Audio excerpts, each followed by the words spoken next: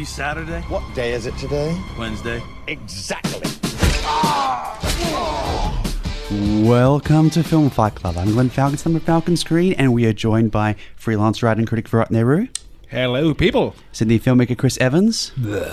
Resident 2SER film critic and broadcaster and everything about town, Stephen Hill. Howdy.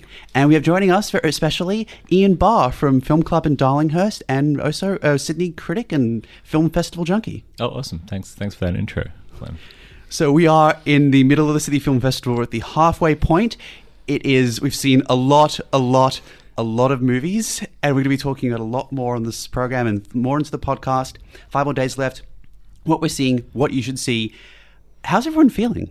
Yeah, well, the strange noise I made into the microphone was a reflection of my brain activity being pulverized by punishing films and bad films. It's been a fairly underwhelming festival. I've had a few really amazing standouts. They've been great films, don't get me wrong. We're going to be talking about on the next episode. Chris and I are very excited to talk about probably one of the biggest ticket items at this festival. Yeah. But there's been some disappointing ones, some very disappointing ones. How do other people feel about this festival so far? Yeah, it always happens, I feel, that, you start a festival with enthusiasm, a lot of energy, and then, there's this mid-festival slump that happens, and then you're just waiting to get through the next day, pretty much, and this is where I'm at, yeah. I feel like I've kind of structured it so it's maybe like weaker at the beginning, like things I was maybe less anticipating, and then towards the end it picks up with the more anticipated things. So, but I'm holding out hope that it will. You have that sort of can't release crescendo right near the end. So, yeah, but I mean, if you don't have those expectations, like there's a few unexpected ones that's always a lifting thing. It's more when there's the expectation. There's probably been a few films that I thought were going to stand out, maybe haven't been quite as exceptional as I thought. But there's also been some films that I went to that I wasn't expecting much from, and actually delivered. So yeah, a bit of both. You always have to take a punt at these kinds of festivals, but leap of faith. Yeah, leap of faith, and that's worked out maybe a couple of times so far. But it feels like across the board, it's a little bit of a disappointing program, except for the documentaries. The documentaries are fantastic. I think they've been standout, and I really, really appreciate how many of them have really, kind of held my interest. So I need to actually program, make sure my documentary viewing is up to scratch, because it hasn't been in the past. So the first film we are talking about is one that had its local premiere on Sunday night. It is Jennifer Kent's Nightingale, from the director of The Babadook. It is probably, in terms of the mainstream press, the biggest story at this festival, because there has been a lot of coverage of the audience reaction to this. Now, we were at the screening.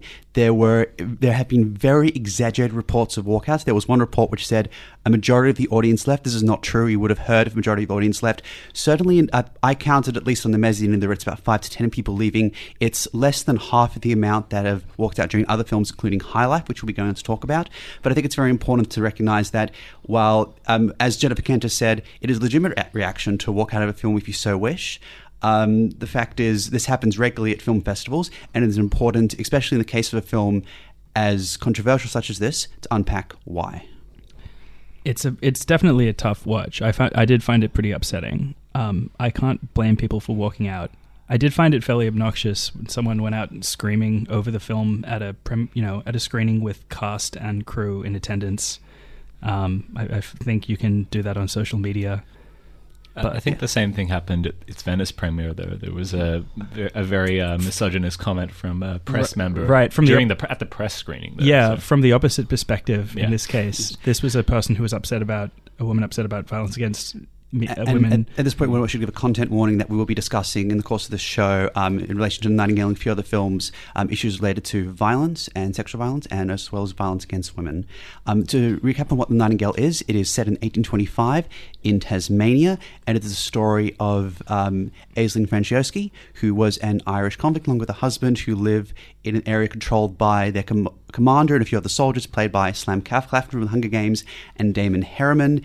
A number of very harrowing events occur, which lead to what has been described by the filmmakers, I think accurately, as a vengeance story, which takes us and the main characters through the Tasmanian wilderness. There have been a number of films at this festival which I feel have dealt with these sorts of issues very poorly, and have dealt with it in a either immature or extraneous or even gratuitous manner. I would not put The Nightingale in this category to a great extent because I feel it is a very well considered film. It is a film that shows the consequences of his actions, whether they be tragic or whether they promote a semblance of a sense of justice. And separate for the issues we have discussed, it is simply a beautifully performed film by Aisling Franciosi and a beautifully shot film. It really captures the Tasmanian wilderness in a way that I've very rarely seen.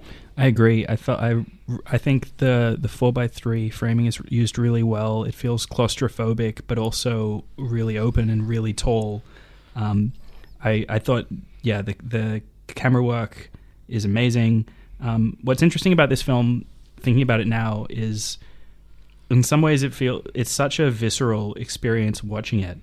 There's so much upsetting material in there that it's really a kind of nerve-shaking experience. I can see why people could take this film to task, because when you think about it, this really is kind of like a conventional revenge, almost like an exploitation movie territory. And we can get into questions about to what extent the severity of the violence depicted in this film is necessary, I suppose. I think it was justified. The violence not only justified in the sense of how it's portrayed, but also it is making a very important point in a connective tissue, not only about violence against women, but also regarding Aboriginal history. That's right. And I think it's a truth which you have to acknowledge. I mean, if you're uncomfortable with it, it's more your problem than the film's problem, to be honest. I think that's what a lot of people don't understand. I completely agree that not shying away from the violence and depicting atrocities is right for a film which is about historical violence against women, the massacre of the Aboriginal people in Tasmania, as well as just the terrible ways that convicts were treated. But looking back on the film, I could understand why. I mean, when I'm comparing it to exploitation kind of films, those don't have the backdrop of historical atrocities to give weight or justification to this kind of depiction. But they depict the same sorts of things, people being raped and having their family members murdered in order to justify a, go out and kill them all revenge narrative. I think it's a testament to how well written and directed it is that I didn't view the film in those terms. It's only in retrospect that I can see that the contours of the narrative really follow that trend. I agree, but also at the same time, I didn't see it as a revenge narrative for the most part. I think it is mostly about two cultures coming together in the most unlikely of circumstances. It's actually, I wouldn't classify it as a typical revenge story at all for the most part, and I think it's mostly about trauma and overcoming that. So in that sense, how two cultures with their own respective traumas have to deal with that and come together and still reconcile their differences and still learn something from each other. In that sense, I found it a hopeful story, which is weird because it doesn't seem like a hopeful story in the beginning, but it's actually more hopeful than you realize by the end of it. I agree with you. I think the relationship between the two leads, the Aboriginal tracker and the Irish convict woman, is so well written, and it's completely believable. There are times that I think there's maybe a little bit of a modern sensibility being projected onto history here in terms of left-wing ideology coming through, but I don't think it's for the most part, I don't think it's too heavy-handed, and I think the characterization and the trajectory is believable. I want to be clear with what I was saying before, that that's just a thought I've been having. I was completely swept away by the film, really, and I think it's incredibly well made. I think it's definitely a progression from The Babadook for Jennifer Kent. I think it's an incredible film. I also take the view that, and she noted at the screening, that this is a film similar to a comment I remember Margaret Atwood making as regards The Handmaid's Tale. There's nothing in this film that is depicted that has not occurred throughout history, and certainly I will never criticize any filmmaker for choosing to tell any particular story. And I think in terms of the arguments over it, it's how explicit it is. I think if you're going to make a film about that territory, it's not right to shy away, really. I think it's honest.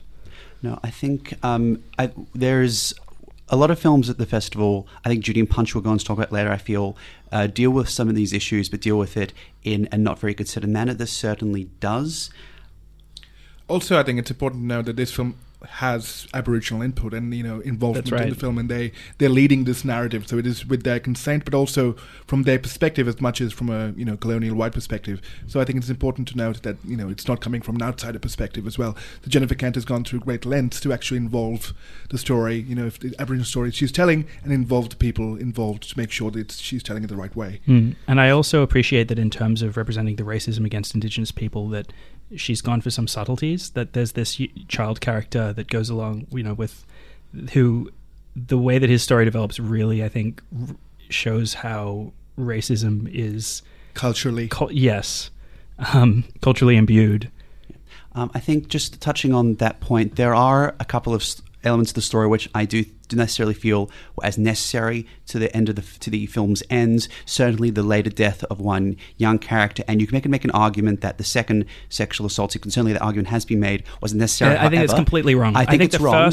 I think the first sexual assault sequence you could probably cut or leave inferred, but I think the second is making so many points about not just violence against women, but the situation of the characters, and also the situation of the Irish and the situation of convicts in Tasmania. There's a lot of nuance here, but also it's making a very clear point about violence as a specifically cyclical phenomenon and as a specifically male phenomenon. Now, I would recommend people to seek out this film. It is playing again on Sunday the 16th of June at the Dendy Newtown at 6:15 p.m. It is sold out. However, usually tickets may become available. Oh, just one more point. I think on paper this sounds like it could be a really heavy-handed message movie, but it tries to show nuance in its point. The villain is perhaps maybe a little bit too moustache twirling, but we do have to remember that this is an incredibly brutal period in history, and it has enough nuance to show that men are also victims here. It's not just a movie of demon men versus victim women. It's really about just a hellish environment. I think even the villain has some nuance to it, He especially does. with his relationship with the child, because you get to see some kind of softness in how he wants to mold the child in some kind of, So there is that relationship that develops, which makes him more nuanced than just a, flat out black and white villain. So that is Nightingale. I actually disagree that it's too much of a moustache-twirling role. I would encourage people to look at Journey's End, an excellent film that Sam Claflin made last year, screening at the Veterans Film Festival, see just how brilliant an actor he is. The next film we are talking about premiered at the State Theatre on Monday night, which is Claire Denis' new film, High Life. It is starring Robert Pattinson and Juliette Binoche. It is set contemporaneously, however, in space or whatever time, with time travel and how space dynamics work, that is. It's at some time in space. The descriptions, whether being the program or by critics for this film, have been notably oblique. Suffice to say, it is about a group of people who are in space. There are experiments going on, and it, while using a lot of 80s and classical Star Trek style production design, leads to some of the more sinister elements of what could happen if a number of people are left alone for a long time in the vast expanse of our solar system and beyond. Ian, what did we think of High Life? I'm a huge Claire Denis fan, as I think maybe a few people around this table are. And I think my initial reaction was disappointment, given how long it's been in the making. I think she's been working on it for like 15 years. Philip Seymour Hoffman was originally meant to be the lead. Well, Vincent Gallo was actually. Oh, really? Yeah. Previously, and it Interesting. the first Before he lost his mind. The first segment of the film is set on the ship as Robert Pattinson attends to a baby, and it's so funny to imagine Vincent Gallo attending to an infant child, like just nursing it. And it's anyway. But yeah, going off track. So after that segment, and I feel and then the final segment are kind of the same situation. They're, the bookending segments are Robert Pattinson attending to his child, and those scenes are very tender. They're like depicted. There's an amazing performance by that young baby who plays Willow. I agree. Yeah, and there's a slightly less amazing performance by the grown-up version of that character. I thought the middle section, when it turns into a kind of conventional space opera, was probably where it kind of fell apart a bit. Claire Denis, even though she's amazing at so many things, character is not, and like a naturalistic presentation of drama is not like her strong suit, I think, and it doesn't have to be, because that's not what her films are about. But there are like still a lot of interesting themes throughout. There's the fact that it kind of plays out more like a prison movie than a space one. The design is sort of to evoke some really crappy facilities somewhere. And it's also just, I think it deserves credit for just being kind of one of the most oppressive, bleak, horrible looking space films I think I've seen. Well, I think it continues the sort of existential territory of much of her early work. I don't know if it maybe as effectively as some of her great films, but you can go back to Beau Travail, and it all is about people continued sort of operational exercise. So you have all these people that are on death row that are just floating in space. Yeah, Beau Travail being her French Foreign Legion film, and probably her most famous one. And I think there's a lot of structural similarities here, in that it's just about one very lonely member of that kind of program, sort of reflecting back on what went wrong and how it all fell apart, and how the group dynamics kind of disintegrated in isolation, and ending in some kind of big transcendent moment. And the Julia Benesch character is really interesting. Sort of, it was interesting, like that non-fiction, the film we had her, and she's talking about how as she gets older, you play Phaedra, and this is almost like a Phaedra type character. This sort of person just bursting with passion and wanting, And I thought that really was a really fascinating role. And I think once she leaves the scene, the last. Even a little bit before, when it becomes a bit more sort of conventional, it kind of loses some of its energy. But before that, I was quite captivated. But there's probably a part around about the 2/3 of the way through where it just kind of gets a little too episodic, or I think it's interesting, the existential element of it, which you can tie back to films like Solaris and Stalker, which she's mentioned. You can see Solaris influence. She was a casting director for Tarkovsky at one point as well. Really well. Anyway, I'll throw over to Chris, who I think is a little more negative. Oh man, I don't know. Let's fight about this movie. We haven't been fighting about this any movie actually for a while. We're entering into Film it's like Agreement Broad Club. Agreement Club film. This was not great. In my view. I found it to be surprisingly uninteresting visually. I would agree, actually. Yeah, I think it's also the first without her regular cinematographer Agnès Godard, and it really shows. I think there's like a kind of sterility to those images, and there's this flat digital kind of surface to everyone's faces and to the lighting, which is probably the point, because it does cut back to the Earth scenes are in this kind of warm that's 16mm, but it's still is pretty oppressive. Speaking of the Earth scenes, oh my god, there's this at the moment. There's so Dr. Professor, can you explain what's happening to our characters in space? Yes, well, actually, there's this experiment going on. It talks about all these things that are plainly obvious over the course of the narrative in the film, and I thought it can't just be there for the sake of the exposition. We surely were going to return to those characters. It's funny in the Sum of All Fears, with guys just explaining the plot to the camera, or the end scene in Psycho. There's so many bad examples of this throughout history. Beginning of Mission Impossible 2, just bad. I mean, the funny thing is that I've noticed a lot of critics who have been, sort of, some of them have been using, like, this is kind of the stick to bash Christopher Nolan with and his tendencies, and then there's just that one example of just awkward exposition right there in the in that scene, which I actually learned afterwards she fought to include in the film, when it feels like the kind of thing that people force you to include. There's a lot of exposition, though. There's a lot of moments where characters just say, we're low on this, or we need this, or these were the prison circumstances back then, or this is what was happening back on Earth. There's all these just dumps, and they happen in not succession, but throughout the film, and it's always characters trading information, and I feel it was very blatant. It really took me out of it. This film is about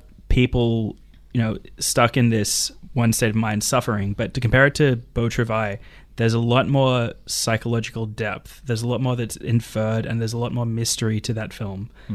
Here, I just thought I'm watching a bunch of unpleasant people be horrible to each other, and the same kind of scenarios repeat. Yeah, I mean, I think there is like a kind of interesting comparison with the idea of a prison, and then the idea of the body as a prison, and then there's like this, very attenuated focus on like the body failing and fluids secretion and ejaculation and bleeding and whatnot, and it's just about the very inconvenience of having a body and against the vastness of space, and even the idea of sensuality of it, if you end up with the sort of the virtuality of I'm going to borrow the Woody Allen thing, the orgasmatron, where they all go into the to the orgasmatron, but we have this idea of how sensuality has even been altered by this sort of artificial creation of. Yeah. And this whole idea of modernity and science and how I got to say that part was stupid. It's been like talked about a lot on the net, like after its premiere. We're talking about the box. The fuck yeah, box I scene. just want to use that in case I wasn't allowed to use the language. No, that all was good. one of the parts that didn't actually bother me. I That made sense Oh, to me. I the thought scene the scene itself was visually was very good, amazing. yeah. That the editing, the tone, the way that the camera is studying Binoche's body, fantastic. Yeah. But the idea of this machine that leaks semen on the floor and someone's got to clean it up is just so dumb. That part less so. Yeah. fairly. Also, like I was having flashbacks to Barbarella, and I was like, that was a much more fun, playful way to do it, kind of thing. So I will have to say it ends, I think, really quite strongly, and it kind of brought me back to maybe like what I thought was like the emotional core that it was setting Sorry, up. are we talking about the film or the orgasmic Audio. sequence? Okay. Yeah. just so we're clear. Yeah. I actually didn't really like the ending. I feel we were it's a Giulietta situation where we were robbed a bit of an ending. I get what they were going for, but there was a flourish or multiple flourishes which we weren't necessarily expecting or bestowed upon, or necessarily promised, but I felt it would have made the film much better and would have ended it on a high or on a way that would have made it much more endearing and memorable. In terms of this movie, I liked the performances a lot. I actually liked the set design. It reminded me a lot of as I said earlier, of Star Trek. I can't remember the name of it's a pretty renowned visual artist who Olafur Eliasson. Yes, right. And so yeah, a lot of thoughts have gone into that. Yeah. On a small budget. I've been wondering whether this being made in English had an impact on the actual translation of that's the definitely language part of of it. the Dialogue movie. is really The bad. dialogue is really It's bad. constantly which I'm distracting. Not, Yeah. Because, when the scenes are actually silent and they're just, visual poetry kind of in motion, you kind of get into the mood of the movie and then somebody says something and you're suddenly like taken aback, like, oh my God, I'm watching a bad movie. It's suddenly you're reminded of the badness of it all.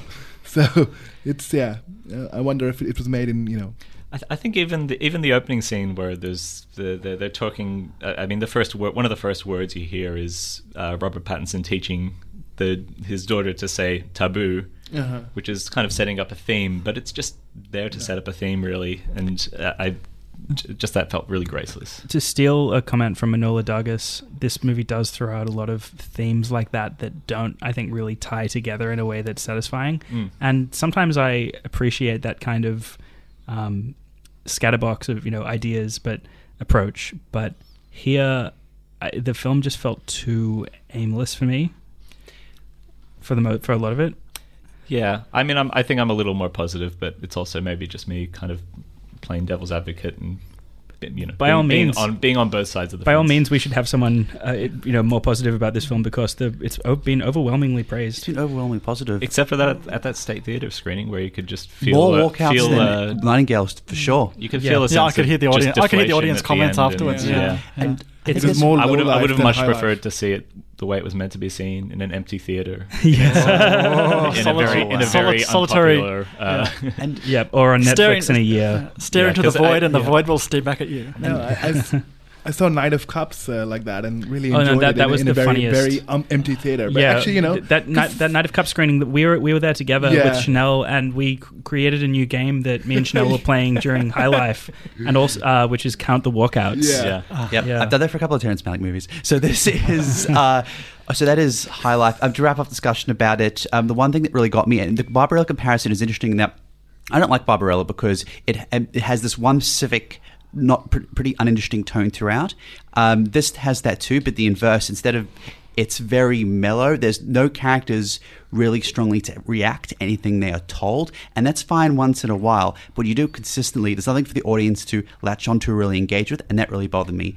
That is High Life. Oh, I didn't want to compare it to Barbarella in any other sense No. apart from the Orgasmatron. So don't worry. I mean, please. One final comparison is you actually hear Robert Pattinson singing the title of the film as a little kind of warbly ballad at the end, which brought to mind Gran Torino and Clint Eastwood singing the title of the film. I didn't realize that was Robert Pattinson singing It was, yeah. I found that out. High Life song. Wow. Because it did not sound like Stuart Staples from Tindersticks, who Denis usually employs and who did the score as well. Right, interesting. So High Life, which takes the cake for the worst roll credits moment at this festival, is screening on Friday night. No, it doesn't. Dirty God. Dirty God does. Having said that, it's an a great excellent film. Yeah. and it is premiering tonight. My interview with Sacha Pollack and Vicky Knight is up on the 2SER page on Falcon Screen.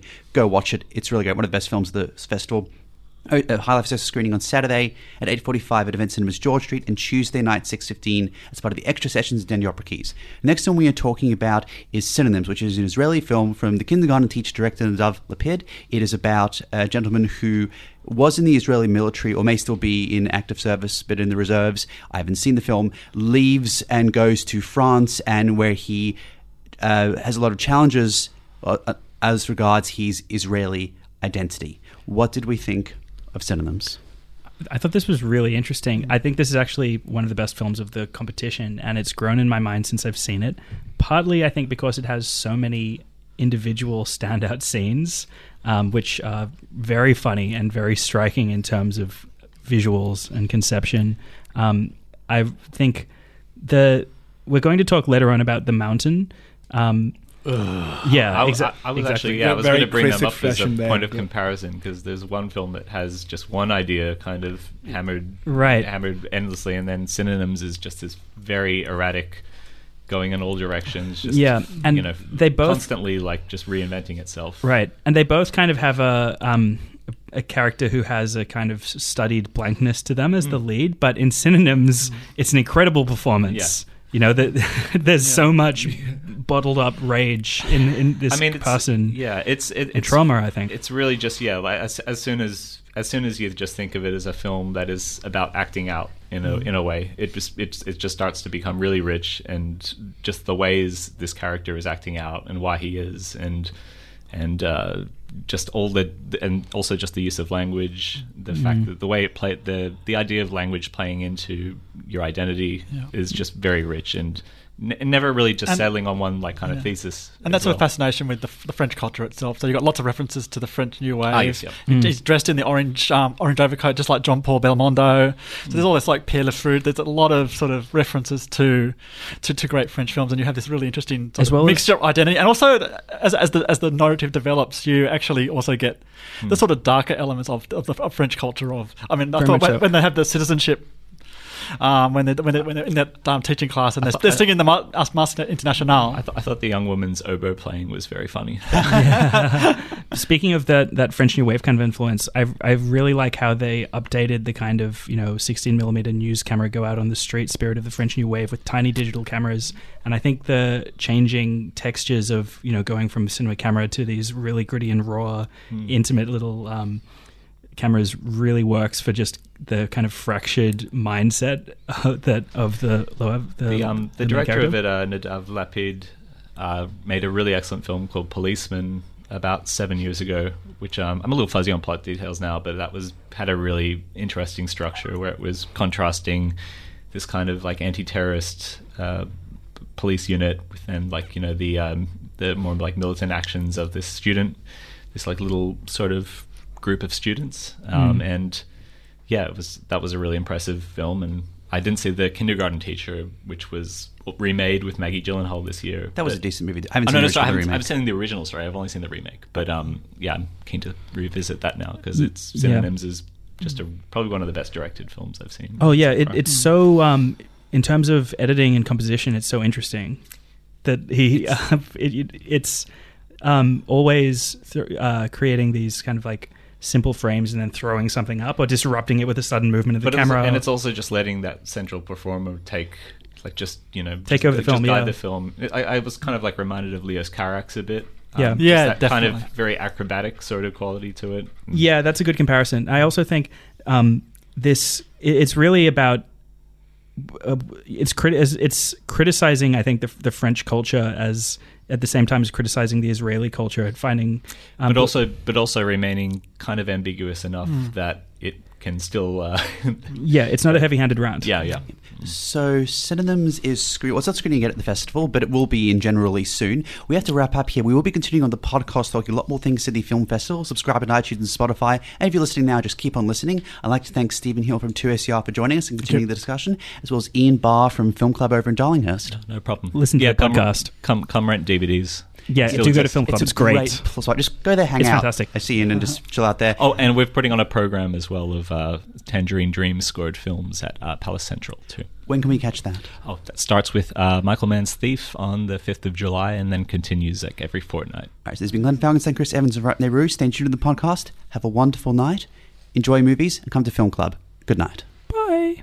And we're on the Film Fight Club podcast. Just a correction to something I mentioned a moment ago. Maybe Synonyms might not be in general release. I don't think it has a distributor, and it's not a movie that I think plays into the limited range of art house releases we get in. It's very interested in not making money. Yes. I can't see the marketing. I can't see the real art. I can't see the marketing department's getting excited about it. It isn't the sort No. of cloud praising romantic comedy that you know. It's okay, guys. That's what Yeah. real But like, art it's is. also No, not it's- like it's- Or the 60s plus living life to the fullest type. You know? Yeah. It's kind of funny. Building on that, it's a film that's like really just against the idea of cultural tourism. Yes. In which is what a lot of like art house offerings in that do actually get a release. That's hilarious that you say that, because I was about to say it's also not the kind of like gentle uplift family life on the steppe or something like that. Like we're in Mongolia, and here's how the farmers live. Picture of a cute kid with outstretched arms.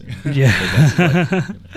Yeah, it's very much not that. But it's interesting what it has to say about identity and how it, especially the idea of stories. And I think that's one of the recurring themes in the film, about how the character is about, I give you my stories, and he wants to reclaim it back because he realizes he's given a part of himself away, and how erratic that is. I think in a physical performance, it's a really interesting film. As you were saying outside when we left, like that speaks to so much of the immigrant experience. Yeah.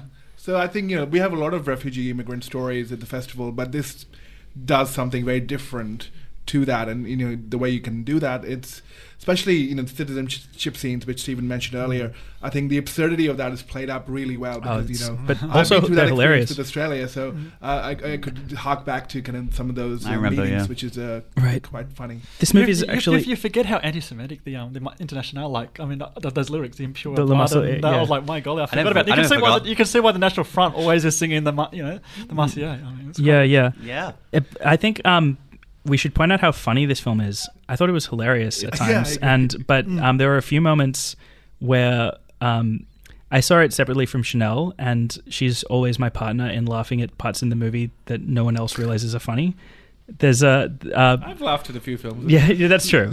There's this militaristic Israeli character who gets a rise out of confronting people with his macho Israeli military a guyness. great scene where he's running through the subway. It's so funny. Mumbling the And, national anthem yeah, right in people's faces. I was laughing at that, and the State Theatre was silent. And then again, Chanel saw it separately to me and laughed at it, and the State Theatre was silent. I think I have to watch this that's, movie. That's something that's really interesting to me about film festivals, is people wanting to have the correct reaction. yeah, there's no cues to laugh. I think that's part of it, where I feel it's more a reflection on the audience and who feel that, is it appropriate to laugh at this or not? Yeah. Oh my God, am I being politically incorrect? Yeah. To laugh at this scene. Am I being anti-Semitic? I mean, by we were chance? talking earlier about the Nightingale reaction and Yeah. how they're just like, if somebody yells something mid-screening at a film festival, you're going to remember, or at just a film screening, you're going to remember that for the rest of your life. What was it that the person yelled anyway? She Because said- I haven't seen the Nightingale She yet. said something like, "I am not watching this," and then she said she's already been raped. Yes. and then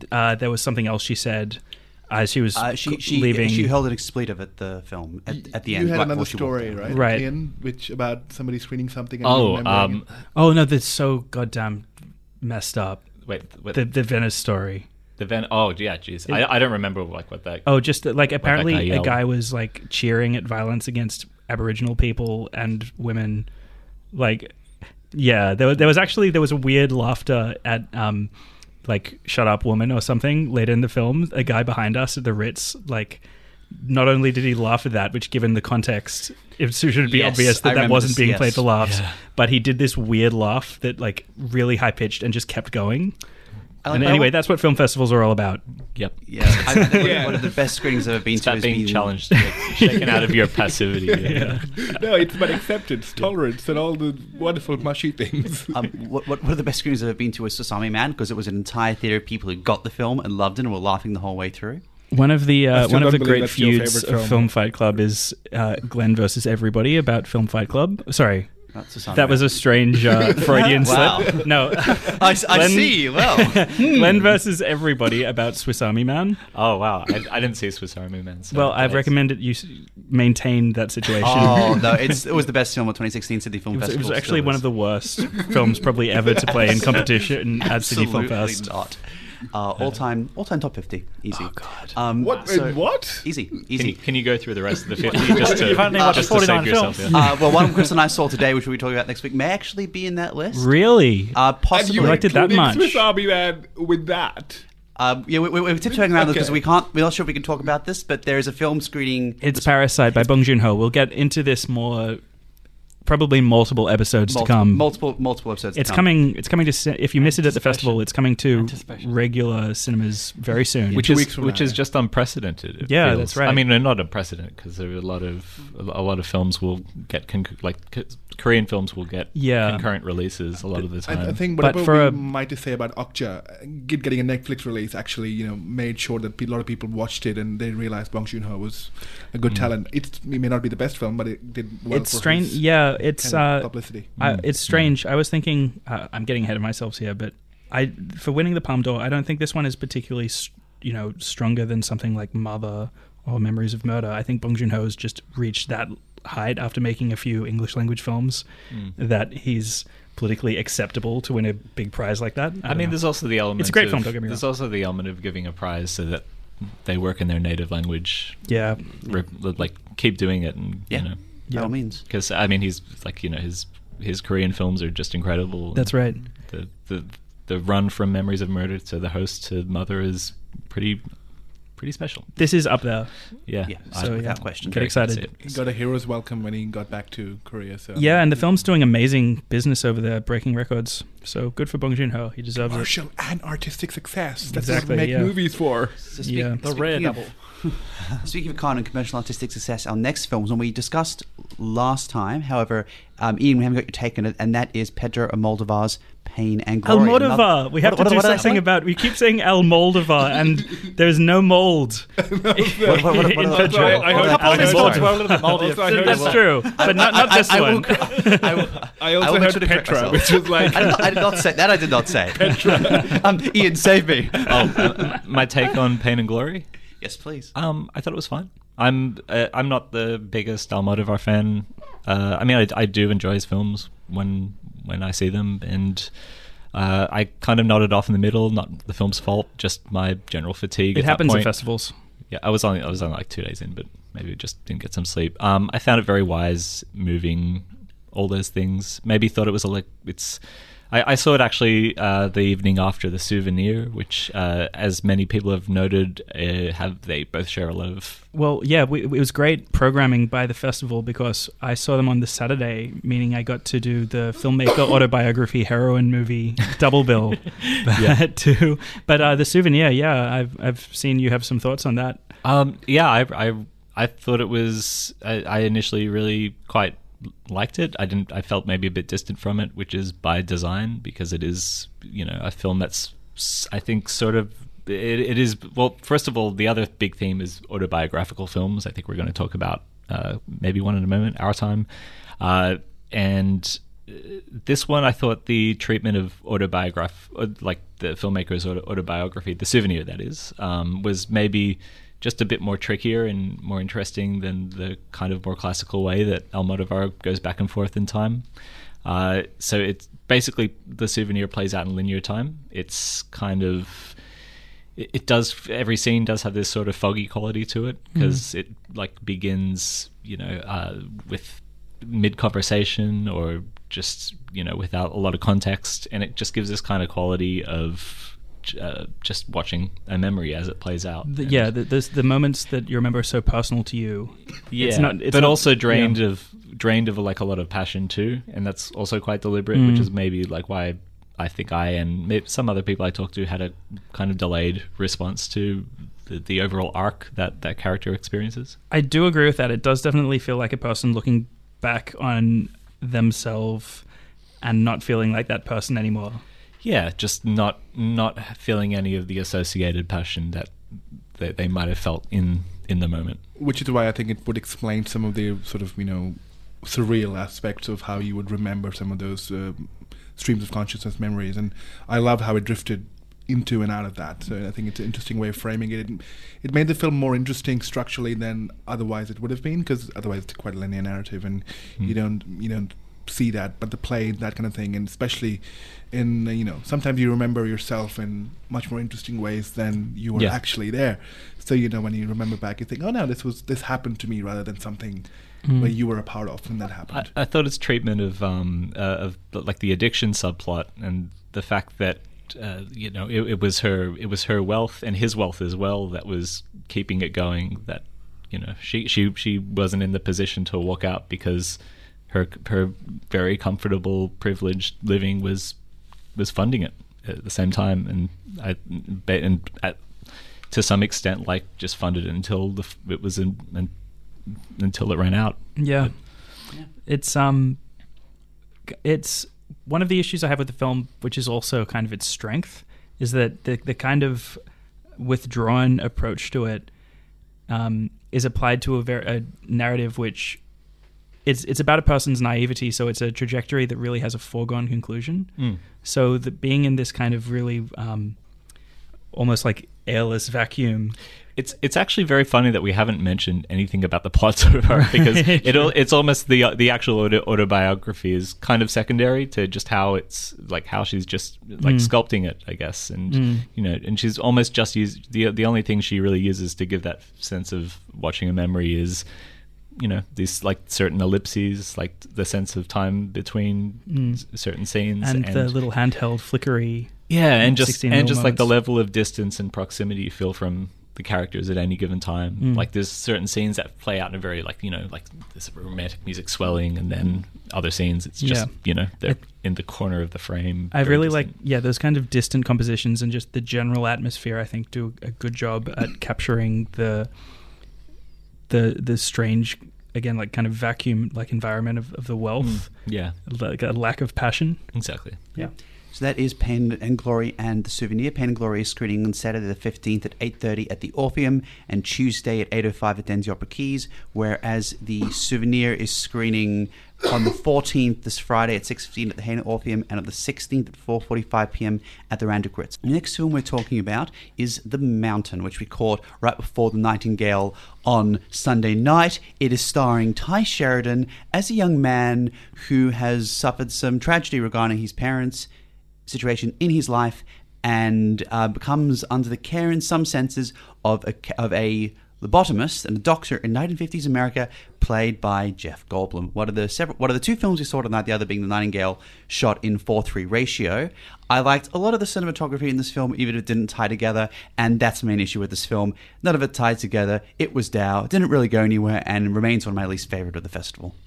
I was pretty down on it as well, and I was pretty big on his previous two films, which I definitely preferred Rick Alverson. Rick Alverson, yes, who's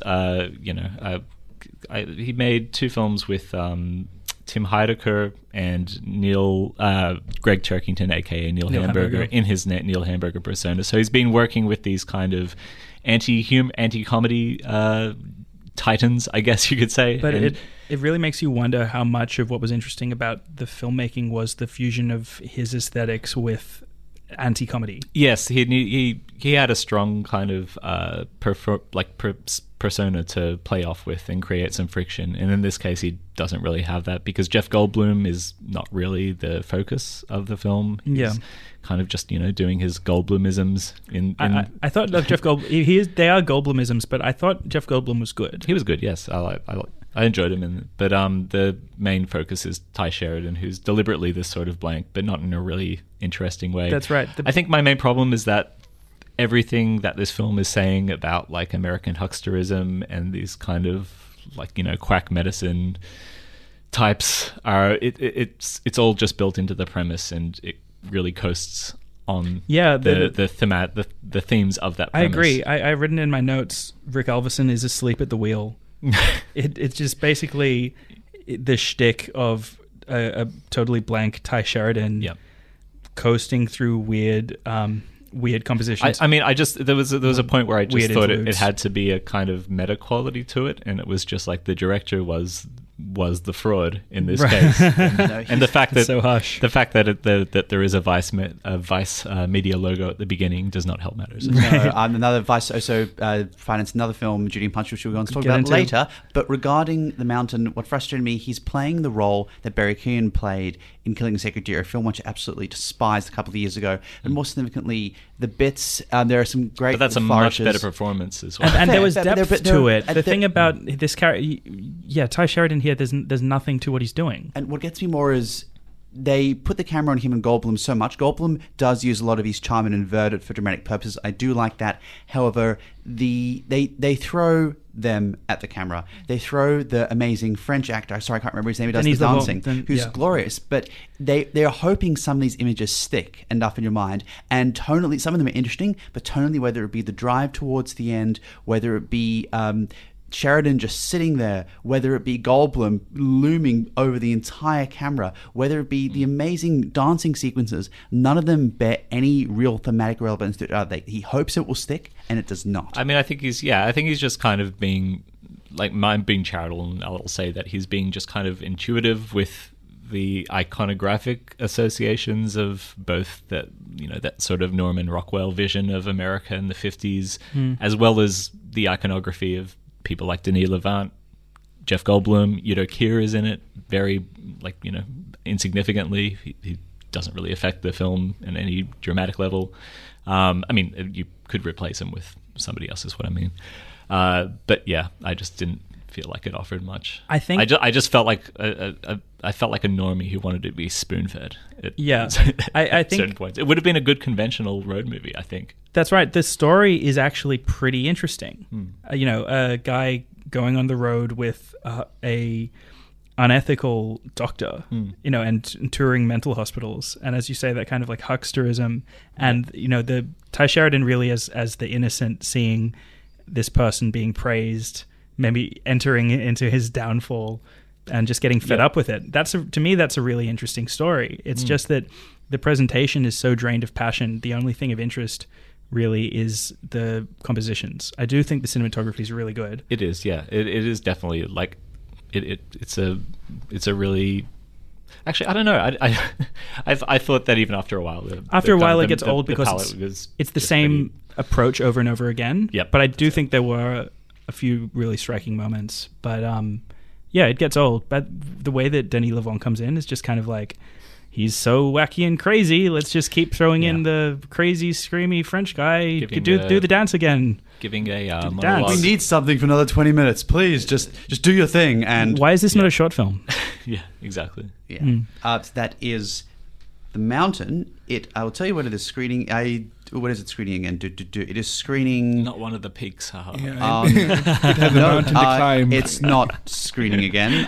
There you go. Thank God. No, it's not that bad. It's just like regular bad. It's just there. It's just there. It didn't pique our excitement. I work as a Jeff Goldblum, and no, just no, Jeff. I think I probably enjoyed Jurassic World. Oh my God! More. Convey my regards if you know him personally. I didn't say Jurassic World. Was he in it?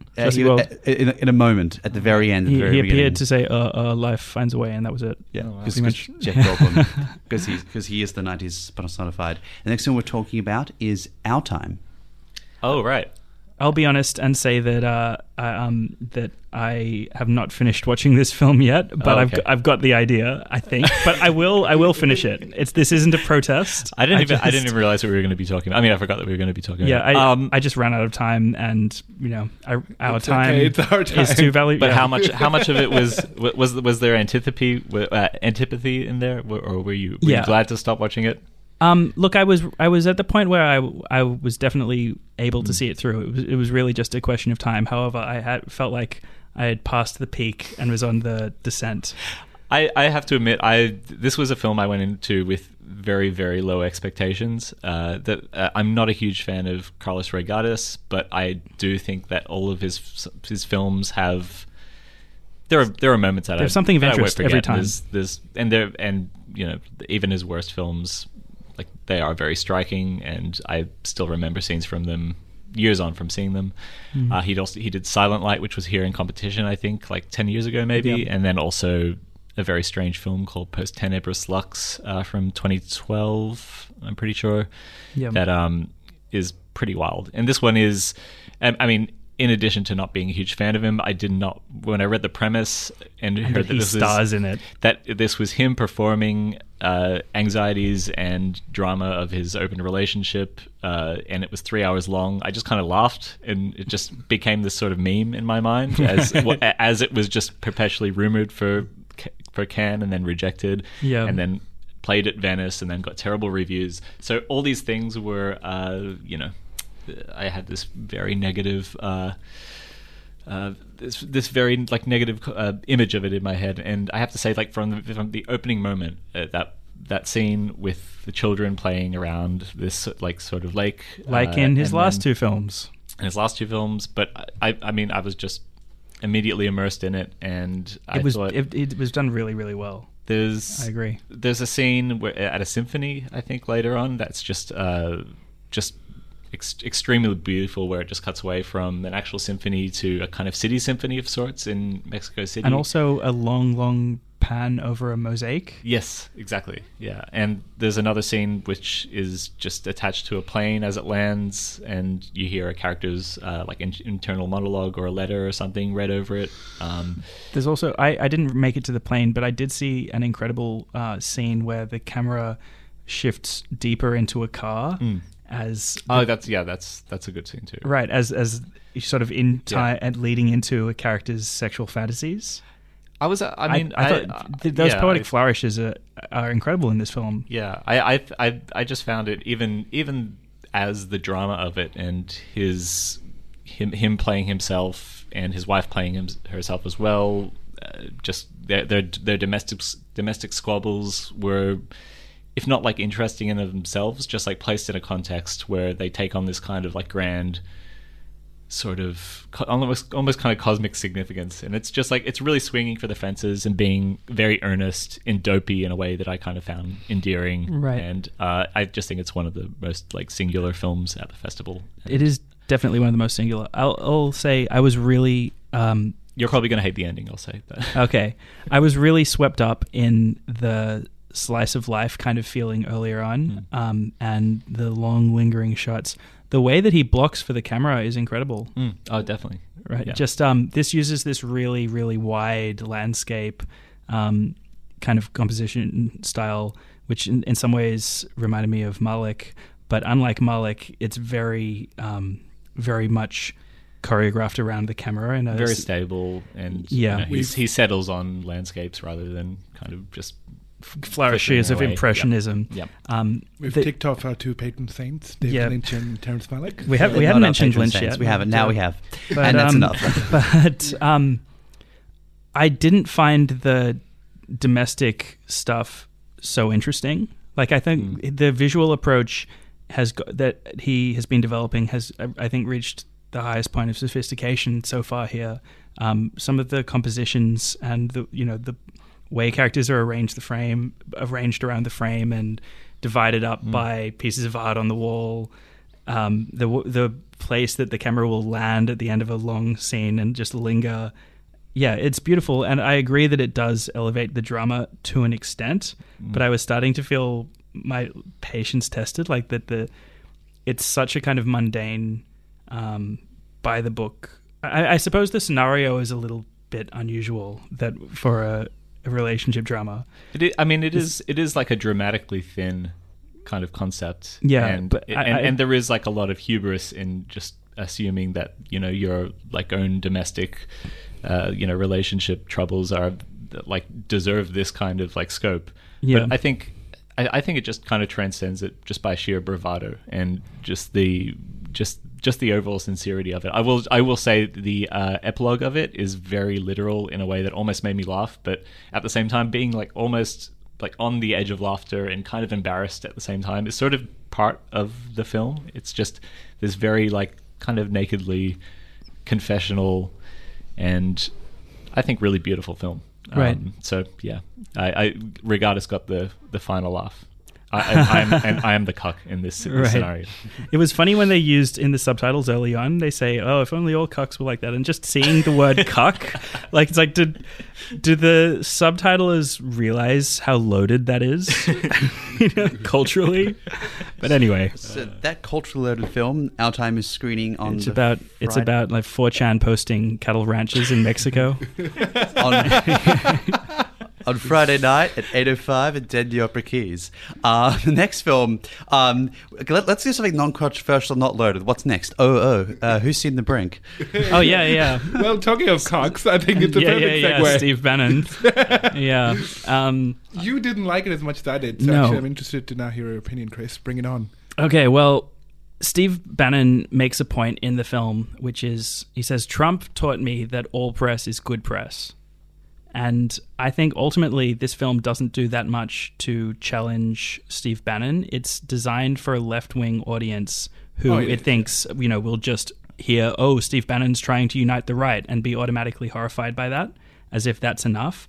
But it isn't. Steve Bannon's too good at media, I think, to get pinned down by that. He went in obviously knowing that this is a film project biased against him, and presuming it would work out in his favor. And I think he's right. I think that it's not enough to just put scary music over a montage of what he's been up to lately. Yeah.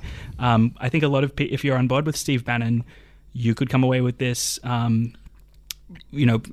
just being happy to hang out with a him. Broader problem in the sense that I don't think anything can harm Trump or Bannon because they're able to basically, flip anything which is against their narrative in their favor because they just say, look, all these people are out to get me, and I'm the only messiah that you've got. Maybe. Well, the thing about Bannon is that this film reveals. I knew this about him already, but I think a lot of people going in probably wouldn't. Is that he's a super charming guy. He isn't good looking as he talks about in the film, but he has a hell of a lot of charisma. He's able to sway people, and I think just putting the camera on him as he goes about his business is not going to do what the filmmakers are in a way, trying to I do. think it's quite the opposite. I think it's interesting to know that these supposedly populist leaders who everyone loves to hate are not actually demons. They're actually quite adept at doing their job. And they have this persona. He's a skilled manipulator. Yeah. So I think in a way it's more sort of inwardly insightful that you get to see that these people are more part of your midst than you realize. I guess so.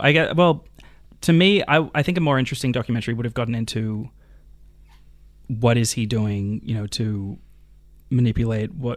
It basically just shows him at his word, and he is really careful not to reveal anything damaging. He's very clever. And if anything, actually, the left is, I don't know if there is a left anymore in any kind of political context left. There is. Yeah, sure, Glenn. But yeah, I mean, but it's just that, I think beyond that, it's interesting to see, we like to paint these broad brush pictures around Bannon or Trump or whatever, and that they're evil people.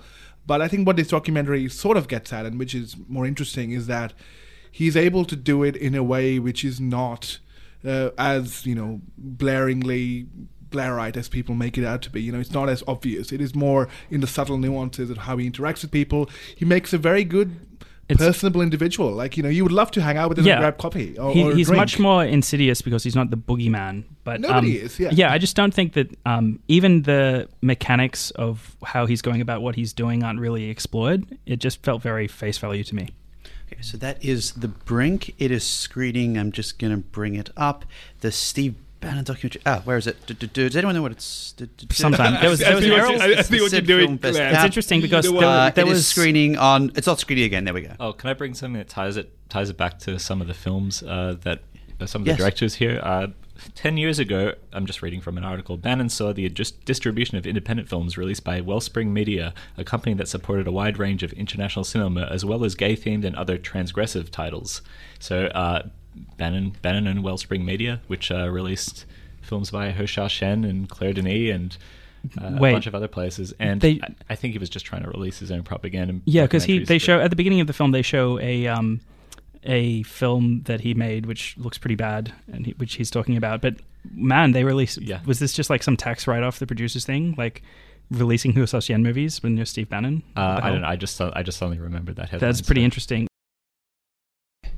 We're going to be talking about more films in a moment, but the one we actually haven't seen, which we should note, is another big story of the festival, is the Adam Goodes documentary, The Final Quarter. Notably, the Melbourne International Film Festival also opening with a documentary about Adam Goodes. There was quite a reception to this at the State Theatre, and also the AFL, in the hours immediately prior to the premiere at the Sydney Film Festival, released an unreserved apology for the handling of the controversy regarding Adam Goodes, who has since retired from the Sydney Swans some years ago. So this is certainly one of the big talking points. I meant to see the documentary. That is...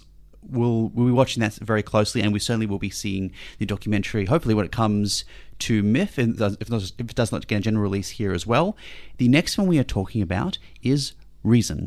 Yeah, Reason. I saw this on Sunday, a 4-hour documentary about the rise of right-wing fascism in India, or I like to call it the Modi government, essentially. So it's interesting because a lot of people just don't realize the dynamics of how the left has systematically been wiped out in India completely. There is no left opposition in India right now as we talk about it, and the populist rising from a grassroots level is fascinating. You think about it, I think Anand Patwardhan, who's been making movies against the status quo for a long time, about 3 decades now, systematically about caste issues, class issues, basically the only kind of bastion of the left in India left, India left in the country right now, which is fascinating because, Modi has a lot of soft power and, we get to see the kind of image he likes to portray for the West. But what this documentary does is a great primer from a grassroots level of how these organizations have been set up to brainwash people into believing and rewriting the history of the Indian subcontinent in a way that suits the right-wing agenda, which is fascinating. Think about it. So you have been telling state-based narratives around the killing of Mahatma Gandhi, which suit the right-wing narratives, and how Islamophobia and xenophobia are on the rise, basically funded on grassroots levels by organizations which are then funded by the state, which is a fascinating link-up that leads back to a government-level conspiracy on a grand scale. It's a fascinating documentary, 4 hours. Well worth your time if you can spare it, but yeah, the lack of reason in the country. And that is screening on Wednesday night, so tonight. Oh, it's already screened. Sorry, you will not be able to catch it at the festival, but it's on YouTube. It is on YouTube in 16 parts. Yeah, I would definitely recommend to watch it. An official upload. It's not even piracy. Yeah. So there you go. Because he's never going to get a release in India because the government will never allow it, so he just uploaded it on YouTube himself. Okay. The next film we're talking about is one we all caught last night together. It might be the only film we've all seen together, and that is The Whistlers. It was a late edition from Cannes. It was played as part of the Cannes Critics Week. It played in the main competition. Sorry, main competition, excuse me. It is a Romanian drama, comedy, thriller, bit of a genre mashup. I'm very reticent to describe the plot of this because it is one of the only films, not the only film I've seen at this festival, where we are dropped in the middle. But there are a lot of allusions to classic, certainly Hitchcock, Rafiki I picked up, a lot of the early and good Guy Ritchie films. And yeah, Ian, what did we think of... Psycho. And yes, and Psycho very blatantly. What did we think of The Whistlers? It was fine. Ian just made a comment when we were talking about it earlier that he... is notoriously bad at following intricate plots, and so am I. I was actually surprised that I basically, even with festival fatigue, basically understood what was going on. I think in this movie. I'm so bad with heist movies. I think that little preamble is just, it's deliberately convoluted just to kind of place you in a world where people, like, not even the participants really know what's going on a lot of the time. But yeah, it's cold. It's got a complicated plot. This is also the should mention it's by Cornelio Porumboiu, who made a bunch of very kind of droll minimalist films. And this, like, if you've seen any of his films, like, and the moment it starts, you just know that he's obviously trying to challenge himself with like all these very classic noir elements, and it's very dialogue bring heavy. It to something more conventionally cinematic. Than what he usually does. It even kind of feels like prestige TV in a way. Actually, almost in a kind of like tongue-in-cheek way, because his films are, again, just very, very, very small scale.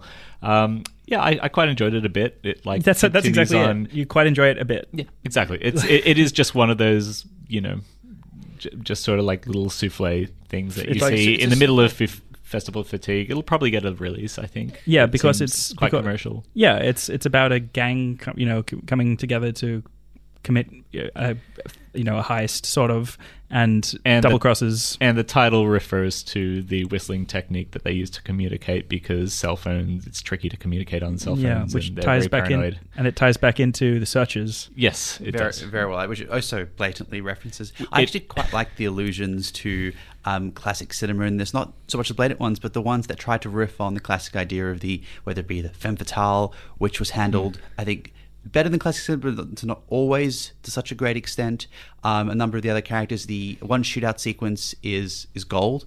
I think it was my favorite in the film. It mixed a lot of what we would expect from modern dramas and modern technical proficiency with the classic Western style. And certainly there is a riff-off of, I'm going to say the good, the bad, and the ugly, but any number of Westerns where there is a standoff at one stage in the film, which I think was very well handled.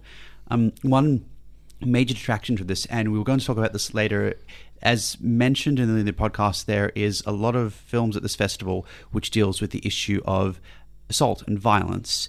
And I think, well, we've talked about how it is significant that with The Nightingale, it was extremely relevant to either the story they were trying to tell or the arc that was befitting certain characters or the themes that Jennifer Kent or other directors are going for. In this film, there is one particular character who's a very violent character. They establish purely in his interactions with everyone that he is an indiscriminate violent character. There's an additional sequence where he assaults the main female character in the film with the use of a gun. And both those sequences, and both separately, The pool scene. I'm about to get to that. Both those sequences establish that this person is a terrible human being. However, there is an additional sequence which is very much extraneous to the plot and didn't need to be included, where he assaults her quite graphically and repeatedly in a pool. Now, this served, I don't believe, any purpose to the film. I don't believe it taught us anything new about the characters. And my feeling is that when these sorts of sequences are included and are absolutely extraneous to the plot and either character or plot developments, then the emphasis is not so much on the consequence but on the violence, and that is a big problem for me. I think the sequence shouldn't have been included. I think it's something that filmmakers and today should be more conscious of, and certainly have been getting a lot more conscious of as public awareness and also the discussions in the press have proliferated on these issues. However, I think this is a film that faltered greatly in this regard by the inclusion of that scene. I think there are other examples, I think more serious examples of this at the Sydney Film Festival this year, which we will go on to discuss. So Ian will have to leave us soon, but were there any films that you... I think the only one I really wanted to shout out was Ray and Liz, which is the photographer Richard Billingham it's his debut and he's based it on, it's based on it was previously a book of photographs that were based on his life in government housing in England. It's very bleak. It's very stylized. It kind of like reminded me a lot of like Terence Davies films, but like much grimier.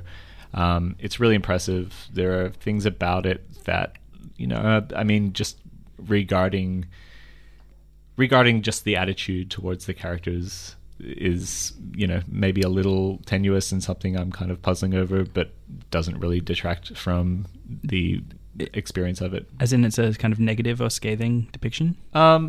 It is very like unsparing towards his parents in the film, right, in a way that is, it's not really like a character-driven film. It is more of just like this kind of aesthetic object that is sort of presumably very faithful to like the looking through a book of photographs.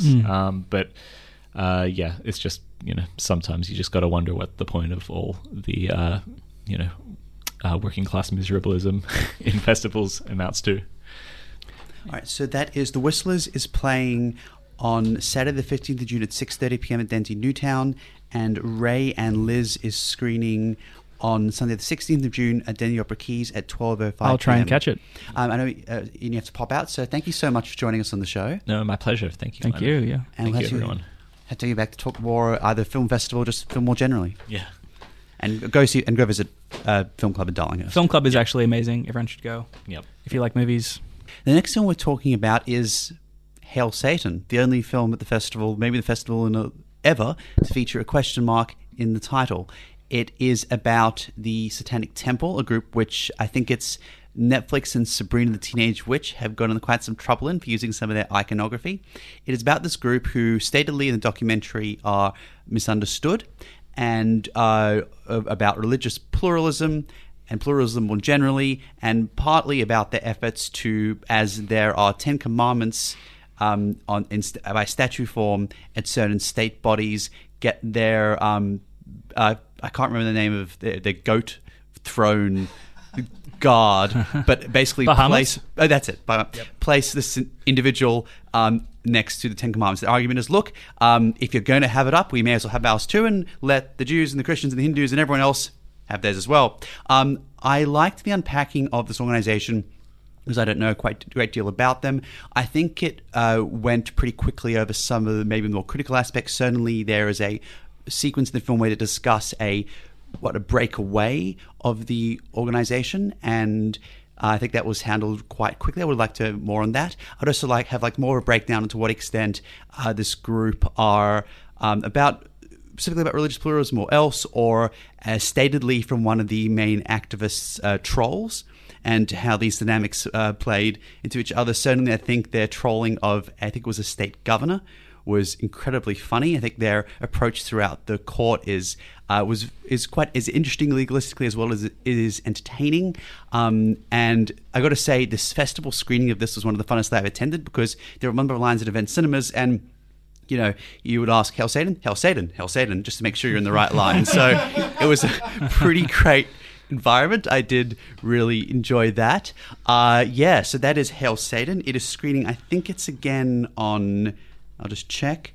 It is screening again on Thursday night at 8:30 p.m. The next film we are talking about, actually, before I forget, just to note, I Am Mother is actually not in cinemas now. It is getting a release in July. It's on Netflix in Australia now. It'll, as I mentioned last week, it'll be on a general release in Australian cinemas next month. Thanks, Sean, listener, for pointing that out.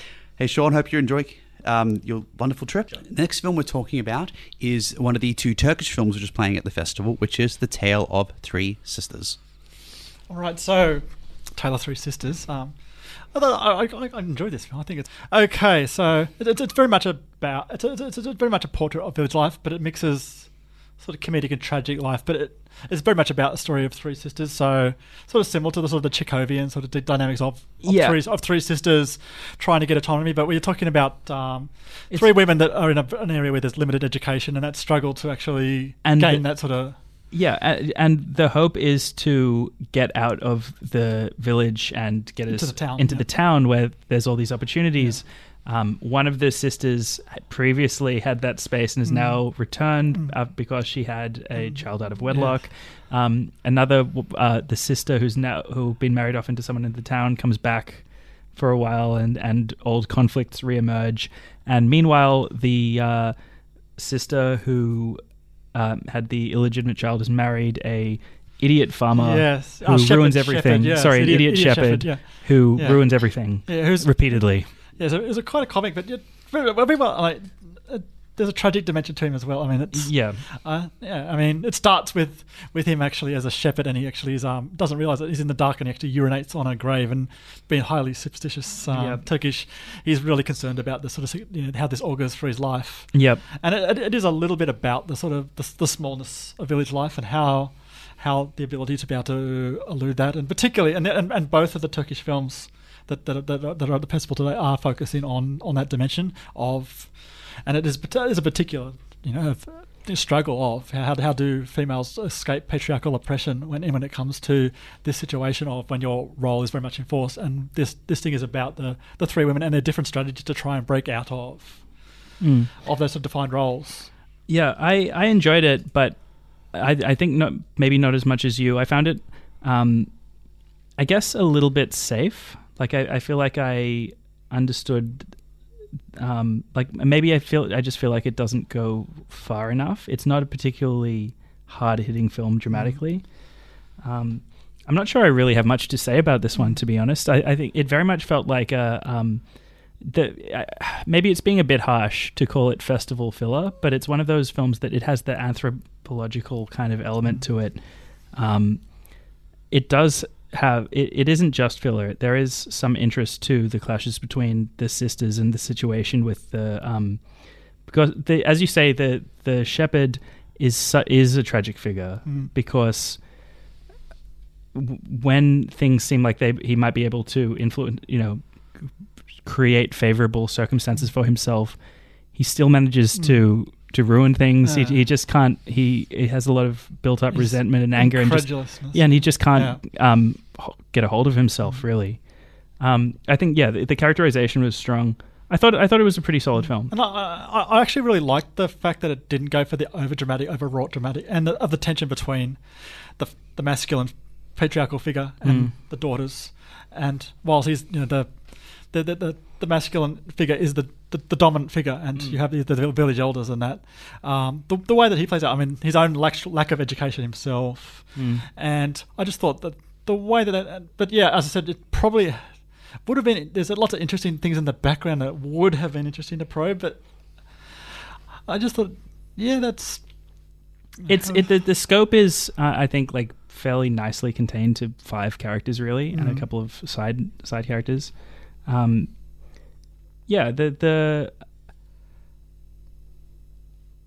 don't have too much to say about it, as I said before, but it's definitely a solid piece of filmmaking. Yeah, and I'm also the other Turkish film, Civil. I mean, we talked about I've seen that on Saturday. I'm really keen. Yeah, I'm considering catching that. Yeah, I mean, that's also. I mean, there's been a lot of Turkish films recently about the lack of feminine autonomy. I think Mustangs we had a couple of years ago, which actually won the audience film.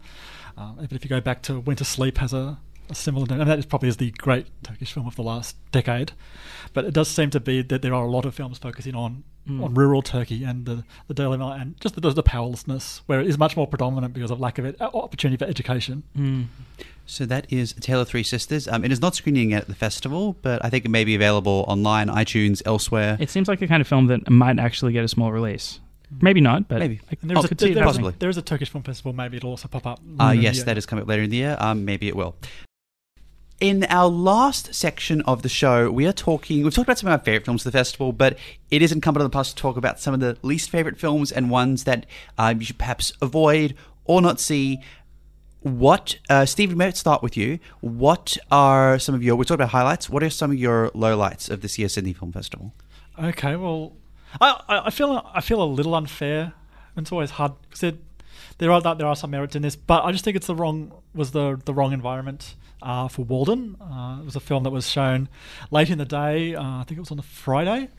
So those people that had sat through 7.5 hours of Satan Tango and then went and saw Walden, I'm not sure many of them would have stayed awake, and I struggled to maintain, to shake off Morpheus in that period. I don't know that it was meant to be a film that was meant to be watched in one thing, and that it wasn't. So I think it's actually unfair. Yeah, some of this criticism. I think the Sydney Film Festival keeps making this really strange decision of programming video art in a cinema, and you sit down and watch it when it was not designed. They did this last year with The Bare Necessities, or whatever it was, The Pure Necessity, and there was another... The Bare Pure Necessity. Right. There was another film, or there are a few others that were video art. No, the Image Book is still... The Image Book is not. Come on. The Image Book is video art-ish, but it's still designed and works as a film you sit down and watch in the cinema, and it guides you through from a beginning to an ending. Whereas a lot of these things are meant to be, I think, just seen at random intervals playing on a wall, and you can watch for as long as you want or come back to it later. Yeah. As an art gallery installation, it's not doing any favor to these works to program them in a cinema. Why aren't they just, setting up a section in the hub with headphones for you to watch these films, maybe? Actually, that would be a good way to do it. Put them on the wall. It reminds me of the Kate Blanchett film that screened, which is actually already screening at the New South Wales Art Gallery in several segments. Manifesto, Which was great to see at the Art Gallery. Yes, itself. it was. But I could digest it. I could watch a couple, go to the Great Cafe, go see something else, and come back. Go see my favourite Degas, and then go back. Yeah, I definitely would agree with that. I mean, it did have some really lovely pans, and you could draw into it for like 20 minutes, but there was actually nothing to sort of focus the action. And most interesting, and then but the last 20 minutes is quite interesting when it actually goes to the Brazilian Amazon, and there's actual people and there's movement. So this is tracking the logs. It's a continuation 12 of long tracking shots. It's just a continuation of 12 tracking shots, and so it's a continuation of the logs from an Austrian forest, I believe it is, across Europe. and the journey all the way. The across, existential Yes. journey of a log. Yeah. And I think It's conceptually Lord that of sounds War, great. just about logs and wood. Yeah. All right, so that is my heavy wooden heart. So that is what time is? I'll look up the time that's screening. Yeah, Walden. because we've really sold you on it now, haven't we? If you feel like getting I up had the on, movement of a log in that. if you feel like getting up on Saturday morning and going to Circular Quay, it's playing at 10 a.m. I mean, at Dendy Opera Keys. It might be the sort of thing in the morning when you are fresh, but I mean, I just Hey, fresh Yeah, as a it's- daisy, and I want to it's- see a yeah. log's journey today. This is exactly what I want to do. it's just at the end of a day, of a long day when you. Yeah, we'll look that one. All right, so I logged off. I logged off. Ah, Sorry, I had to do the bad pun. You just chipped in with that one there. So the next one we're talking about, Chris. Do you have one to nominate? I think the absolute worst film of the festival. There've been some really bad ones. There's another really bad one I want to talk about in a moment. But the absolute worst of the fest has to be Slam. Slam is sold, or as having something to do with the Bankstown Poetry Slam and a particularly one particular politically engaged poet. But it's actually about this boring guy moping around after she disappears. It's made in this a superficially arty style where everything's slowed down, and if the general slow pace of the film isn't enough, it tries to underline important moments in slow motion. This film has the poisonous combination of extreme seriousness of intent and of style. Everything's completely dour. I was surprised to learn that the director has previously made films in India and France and has only recently moved to Australia because, oh God, does this feel like, in the worst possible ways, a stereotypical Australian film. Like, this is a serious drama and everyone's really serious and it's just lacking all vigor or life. This film barely has a pulse. Anyway, so It's it's the biggest compliment for most Australian films, actually. Thank you, Chris. So it's the poisonous combination of that extreme seriousness and just ludicrousness in the plot. In order to make a statement about racism against Muslims in Australia, which should be a pretty easy thing to write a plot about, this director makes incredible leaps. It's a story where the main character is meant to be a guy who's turned his back on his heritage, and while his sister's the really politically engaged person, he's essentially wants to live the conventional life like any white person in Australia would. But somehow he ends up getting arrested in connection with a crime that there's no evidence that it's actually been committed, when the media drums up a controversy about his disappeared sister leaving to join ISIS. I would think that someone would put the brakes on this, even in the heightened political atmosphere that the director attempts to create of fears about ISIS. But no, this guy gets arrested by a SWAT team in front of a bunch of media. And when has this ever happened in Sydney? It has no relation to Australian life. It has no relation to the real ways that racism expresses itself in Australia. And it's so tonally all over the place. After hours of this extreme self-seriousness about things that would never, ever, ever happen, it ends in this burst of exploitation schlock, like a 70s cheap grindhouse movie. It's just so bad. I can barely believe it. I would actually say that this film, look, it's for a very low budget production. It's well shot. The lead actress is good. But really, I'm searching for something good to say. I would say this is a film without redeeming features. Well, clearly you got to see it now, right? So yeah, Slam screening this weekend. Watch it. It's premiering this weekend. It's premiering Saturday the 15th of June. Okay, at 2:05 p.m. at the State God, Theatre. I can't stop hating on this movie. It's the disappeared woman sounds interesting. So instead of making a movie about her and the world of the Bankstown Poetry Slam, which I bet most of the people who went to see this movie went in because of the interest in that, we spend this time on the world's most boring man and his boring family and boring friends. Played by Adam Bakri from Omar, which is a fascinating film. And Great Right. movie. Great movie. Right. I know. But I I just haven't seen him in anything since then. So I don't know, Chris. Maybe you making it sound more interesting than it I is. just don't understand why you wouldn't make the film about the politically engaged Muslim poet in Sydney. Like that's interesting. This I isn't. think you should have watched the film that he made rather than wanting him to make another film which he didn't make. I did watch the film that he made, and all I can do is imagine better ones because everything is wanting. Or go to the Bagstown Poetry Slam, which is actually really good. Yeah. Yeah, it's a good environment. And the other times it There's is no screening. poetry in this movie. There's like one poem that's There's no poetry? repeated. There's one poem that you hear like 4 times. Dear me. Okay. All right. Clearly, guys, you got to go and watch it now because we've sold it so well. We've done a brilliant job. Actually, that's Chris as a what you would call a dissenting review. Yeah. This did much better for the film publicity than any. I think most of our listeners would All be very right, then excited. fine. to Go out and and watch this see one. Slam. Get slammed.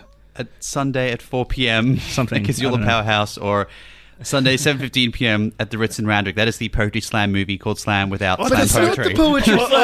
That's what. Yes, I'm getting to that. I'm getting to that, Chris. selling it as. I'm getting to that. Also, Saturday at the State. After I said that. I said that first. And there is a poetry slam at the Hub after. Right after. That I want to Taking go deep to. breaths. That I want to see. Okay. There we go. restraining myself. Something we want to We're see. good. That I want to see. All right. So that is Slam. Virat.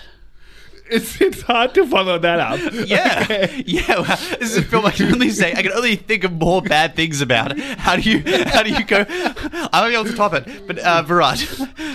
Look, initially I was going to go with my favorite, actor of all time, Dave Patel, and The Wedding Guest, which was pretty bad. But then I thought I'd try to not play to my stereotype and try to pick something different. So Ghost and Anthology, which I saw on the first night of the festival, was absolutely horrid. We needed a couple of strong drinks after this, and we got them. Yeah, we had some really warm mulled wine right across the road at Blackbird, which I'm more happy to talk about because I think that's more interesting than the actual film that we saw, unfortunately. God, this was bad. And this was preceded So by bad. a short, which was also equally bad. Hugh Bow, who made Elephant Sitting Still, his last short, premiered as a double feature with Ghost Anthology. And I think that should have been a giveaway for me that I was having a horrible night. And I did. What's the problem with this film is, much like Chris and his perception of this other film that I'm not going to talk about, I think with Ghost and Anthology, the film ended after 8 or 10 minutes and it didn't know what to do after that. And it just kept on going and going and going. And you just waited for something to happen and nothing interesting happened. And when things eventually happened in the climax and near the climax, they were tackled in such a drab, cheesy way with such on-the-nose, heavy symbolism that you just thought, And this film has interesting things to say about politics and, how little ghost towns are being left in the waste, but it doesn't do them any justice. It doesn't tackle any of these actual underlying issues that it thinks it's tackling, and that's probably the worst part about it because there is some wasted potential and wasted potential and wasted potential.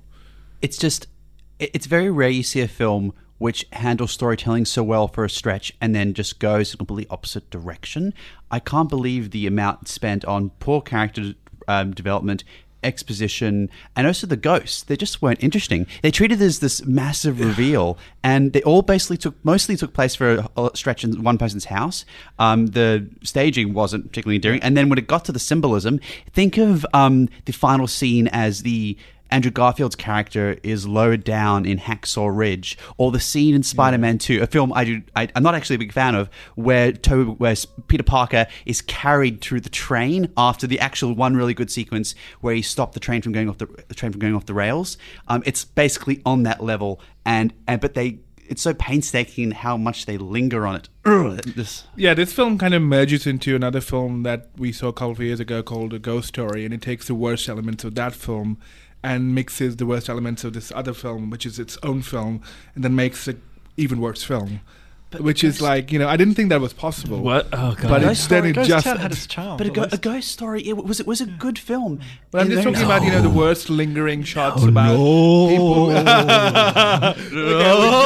The ghost of a ghost story is bad. That's another fight. We should save that for a We retrospective film festival fight. Maybe a 30, Swiss Army Man, 36 Ghost walkouts. Story. I counted 36. Nice. No, You actually- were playing the game. Yeah, we played the game, yeah. That was, But I was that enjoying myself. I liked that the was movie. the year with Swiss Army Man, right? That was 2017 Ghost Story. Society Man was 2016. There were 3 walkouts of Society Man. Okay, no, I'm just thinking we should do a retrospective worst of film fight. Worst of Sydney Film Festival. Yeah, and all we know time. where we all pick Swiss Army Man, and Glenn picks it as his favorite. Yes. Yes. I'd go for that. I'd But love okay, that. so But we'll Ghost reserve Town that. Anthology was one, and the other one, obviously, as I mentioned, The Wedding Guest with my favorite actor Dave Patel, because he's doing amazing work right now, and he needs to be encouraged to do more amazing work. It's And just- not a great movie. I know, but like, there are people who just refuse to. I want to meet these people and like sit them down and like pat them and like give them a warm hug, because I'm just like, it's okay, guys. You can admit that Dave Patel is making bad movies. I just feel like I don't know what these guys are saying. I mean, he's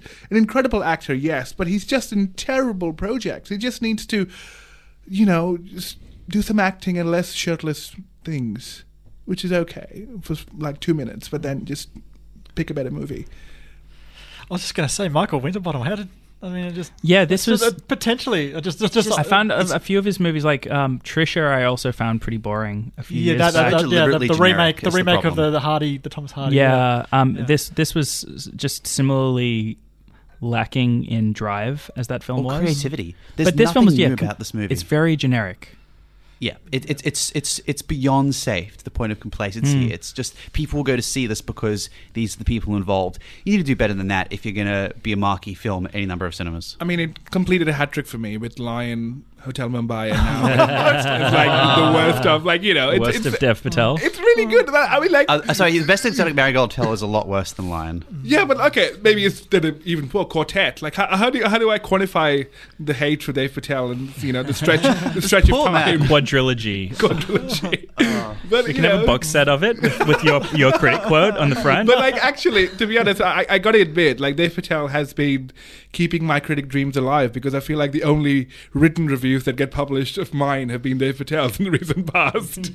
So actually, I got to give him credit for keep doing the movies you're doing, because you're really keeping my career alive. So thank you, Dave Patel. So shout out to Dev Patel there. Oh, I want to mention another bad one I saw just briefly. Monos. This was just... Okay, Ian, before, when I asked him what he thought about this movie, he said, maybe it's because I was just watching it as a screener late at night, but I kind of half checked out and half watched it. But I saw it in the State Theatre, and I kind of checked out and half watched it because it's just so boring. You saw it as well, right, Stephen? I didn't quite have that sort of... I thought it had some flaws, but I thought it had some interesting things about... I mean, it is very much a Lord of the Flies type recreation. I thought the interesting thing was the roles of the different characters of this sort of powerless child soldiers. But there's some frustrating things, like, I mean, this whole overwrought dramaticism is I think the thing that really was frustrating. And the sound would go up at the most obvious moments of tension. So you had to be sort of led, and yet there was enough dramatic aspects. Sounds like Here Comes Hell. The issue for me is I just didn't find the characters interesting. I thought it was going for this just fairly obvious war is hell kind of point, and over laboring it with a lot of like big shock sound design and I see that. You see a lot of try to like jolt you. A lot of plays you get in those bad production of plays where they go with the big overwhelming loud noise. You go, this is dramatic. If anyone who saw the recent City Theatre Company production of Cat on the Hot Tin Roof, you'll know exactly what they're referring to. I'm seeing this on Saturday, I think. It's the Monos. screening at 6:45 at Well, Dundee, I guess we can Newtown. talk about it more after then, but It's it interesting. was like misery porn to me. Like, what's the point of it? I'd mildly disagree with that, because I do think that there are some redeeming aspects of the sort of powerlessness of child soldiers, and I think I think the characterization is difficult because they are still children and they've never been given a chance to really develop, and it is kind of that sort of savagery, that man gone wild type aspect, that sort of Hobbesian sort of all against all, the sort of the sort of aspect, and the sort of uncontrollable, and how that sort of totally psychically crushes the characters. And there's that interesting thing of like characters like Rambo, who is probably the most gentle character, is assigned the role Rambo, and is the most reluctant warrior in the thing. It's probably overlaboured, but there is some interesting elements in that in the different characters. It's just that it's just gone too much for the let's play the drama. I skipped Monos, thankfully, because of Chris in his recommendation. But it gave me the most unintentional laugh of the entire Sydney Film Festival with the tweet that the Sydney Film Festival put out promoting the film, where he said, "The child soldiers are here. ... And I saw that. That was It's like, hilarious. That was hilarious. I was like, someone's been fired. I didn't see the whole child tweet. In soldiers. fairness, I didn't see the whole tweet, so I'm not sure what the rest of the tweet said. Was it just, yay, child soldiers? just that? Come and see them at the the child film soldiers festival. are here, and then the Monos. It's kind of like how that short the play British about are coming, High Life, except the it's like science the fiction child short soldiers, High Life, the British that are was children. Not completely different, I know. totally different about this comedy involving this local. But like, I Oh my appreciated God. a good laugh. Like, you know, good on you, Sydney Film Festival social media person, whoever did that tweet. You know, Right. yeah, you have a good career ahead of you. So the last film we're talking about, dear God, is a film called Judy and Punch. It is an Australian premiere. It is a film Vic story, and it's post-produced in New South Wales. It is from Australia's Mira Folks. It is starring Mia Wasikowska and Damon Herriman. Our interview with Mira is up on the 2SCR page and on Festivus and Falcon Screen, and it has a couple more screenings throughout the festival. It's incredibly disquieting and disturbing that there are two films that played in the same day at the Sydney Film Festival, both funded by Australian state agencies, both starring Damon Herriman in the role of an abuser, which both feature graphic deaths of children. Like, just stop and think about that for a sec. That's really strange. How was that allowed to happen? Why did no one say these two films are kind of similar, and one's from a very first-time director, and by the sounds of it had obvious script problems, and one's from a already internationally acclaimed up-and-coming Australian auteur? It's not going to do any favours to finance both of them, right? No, I mean, there are coincidences at festivals, certainly. There are two SA Film Corp films, one of which is The Nightingale, which has strong Irish influence. I remember the one year that the two Bolivian films about at MIF, where Daniel Radcliffe film and the other film Was about it Cargo? No, it was the one about getting lost in the Bolivian jungle. There were two to that effect, Jungle. and Lost City of Z and Jungle both screened on the same day. That's fine, but this was a little stranger. But having said that, Judy and Punch is one that I think it's unfortunate that The Nightingale has gotten a lot of the negative press it has. And I think a film like Judy and Punch highlights just what was so considered and well depicted and well executed in The Nightingale versus what comparatively was not done so in Judy and Punch. The comparisons don't stop there. Both main female leads, both are described as a female-driven revenge story, go into the nearby forest to get local people who have been shunned to help them take revenge against those who have done the wrong and harmed them and their family. But having said that, the comparisons really stop there. This is importantly, this isn't a genre mashup, it's a tonal mashup. It plays very fast and loose with tones. The three main actors are in three very different movies. Mia Wasikowska, fairly given what has happened to her character, is playing it very seriously. Damon Herriman is shifting unseasonably between very serious and a light lukewarm comedy. The combination does not work. And another character who's playing the main cop is playing it as if he was Hugh Laurie in a bit of Fry and Laurie, and none of it tonally makes any sense. I encourage you to look up my full piece on this over on Falcon Screen. But the issue with this film, there are many. Going back to the tonal elements, there is a sequence later where a character manages a Matrix-level Crouching Tiger, Hidden Dragon physical stunt, the likes of which had not been included in any of the sequences that have thus preceded it.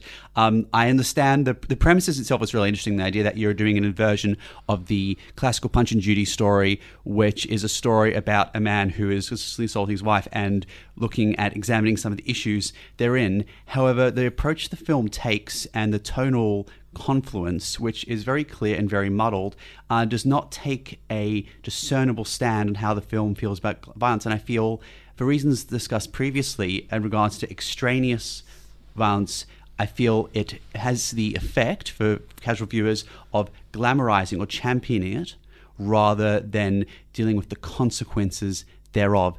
That is a very serious problem. I feel there's an entire subplot involving an abuse of a secondary female character who is not Judy, which has no bearing on the outcome of events, and therefore, again, you have to question why this was included. It doesn't tell us anything about Punch's character. You already know he's an indiscriminate abuser of both men and women from his treatment of others. And if this is included, the focus becomes more on the violence and on the consequence, and that is a serious issue which people should be aware of when constructing films, and certainly when deciding which films to choose. Moreover, to the treatment of some of the other victims of Punch's actions in this film, and I understand this is played for comedic effect, but there is a very showy reveal that happens at the end of the film, which could just as well have resulted in the harm to these characters. And it's one thing to say that we're going for a fun, irreverent movie, or as was stated in the City Film Festival Guide, a batshit crazy one. That's an actual quote. But you can't just say a film is funny or outrageous. You have to. I mean, the comparisons at this point are very common with Tarantino. But Tarantino and directors of his ilk, when they depict violence, either depict it in such an clearly exaggerated form to emphasize the inhumanity of it, or depict the consequences of it, whether it be a semblance of justice or whether it be tragic for those who would seek to use violence in a form of vengeance to account for violence against them or others. There's a lot more I could say about this film. The staging of the forest sequences were lousy and made absolutely no sense logically. Hearing Glenn, I haven't seen it, but hearing Glenn talk about this film the other day, I just thought the combination of Tarantino-esque pop culture references and extremely graphic depiction of violence against women and children sounds in so bad taste. Oh my God, I can't see that possibly working in any way, but. I'm just, kind of in awe of the fact that you then went on to interview the director and did a bloody good job of it. So, that's very kind. I mean, I was really curious for this interview because I was curious to what perspective she approached it from, and I wanted to unpack some of the issues. So, a lot of my questions around depiction of violence and else in the film was put to her, and that interview is up on the 2SCR page. People can listen to it. Yeah, I recommend people listen to that rather than go watch this amazing atrocity.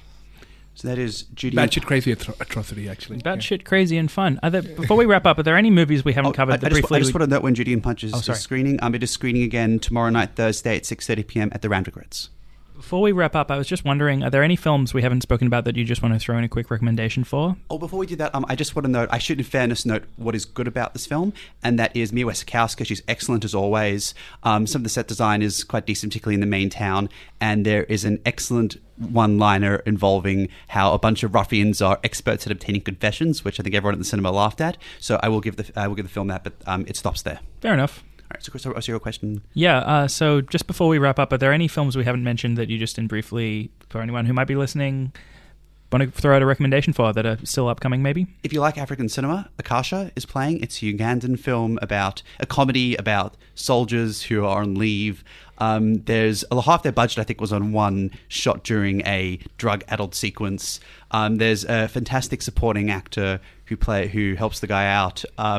It has a very trademark dark African humour, which I appreciate and have appreciated since a very young age. So if you're looking for an African film at the cinema, there's always a few good ones at the City Film Festival. You should check out that one. Yep, Ritesh Batra's follow-up to the Lunchbox Photograph, which is playing at the State at Friday, 4:30, just before the Jim Jarmusch Dead Don't Die. I would recommend that double. It's going to be pretty fantastic.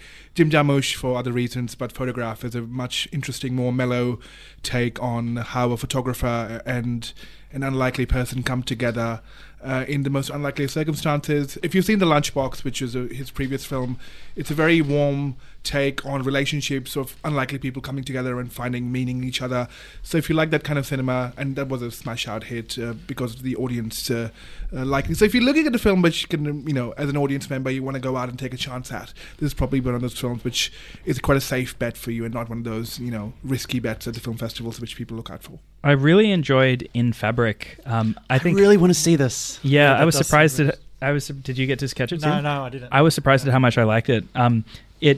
It's got a great combination of the kind of retro kitsch and comedy sourced from that, but at the same time, it also plays that kind of retro throwback style seriously.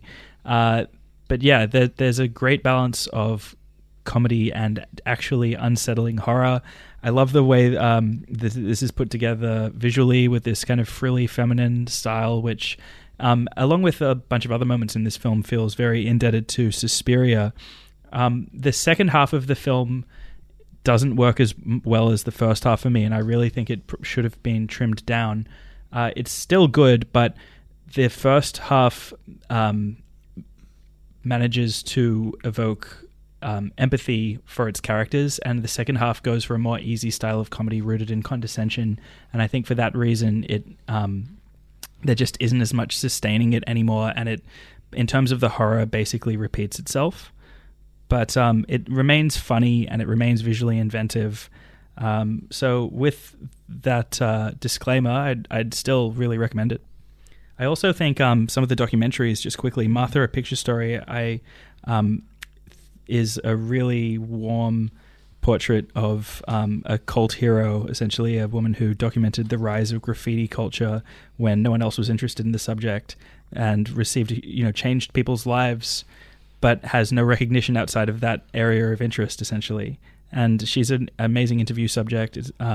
She's 70 years old and just full of life, always doing interesting things with the camera, like the opposite of Steve Bannon in that regard. No media training as the director, who's an Australian, and it is an Australian production, as she mentioned in the Q&A after the screening. The American Factory is also very good. It's about a Fuyao, a Chinese glass manufacturer for car windshields and windows, trying to open up a factory in America to replace employ people who were left out of work after General Motors shuttered.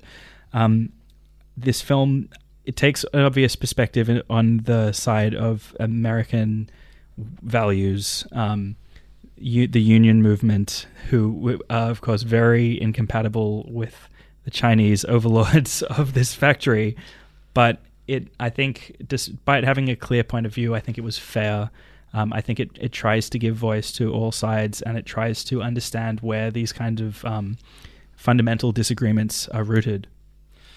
All right. I mean, there's a few that I think there's already been shown, but things like Clean Up, The Deposit, and Retrospect are, I think, three films that really, we haven't covered any of those. It'd be great to cover at some time. But of the films that are still coming, I think the Brazilian film Divine Love is certainly a film that a sort of satirical look, and a sort of futuristic look. I mean, we actually caught Divine Love. I think all of us have seen it now, yes, right? We've all seen it. Yeah, we may as well talk about it now. We can talk if about it now. Time. Divine Love is the film from the director of Neon Bull. I don't think it's as good as Neon Bull, which was one of my favorite films of recent years. But I think this one's good. It's a Brazilian sci-fi set in the near future about a group called Divino Amor, Divine Love, which it uses sexual therapy to promote an evangelical connection between you, your partner, and God and the church. And it's set within a context where evangelical politics seem to have taken over. There are these bureaucracy of the and mass-produced. Yeah. I mean, the best scene in this film is when she just goes through a drive-through chapel.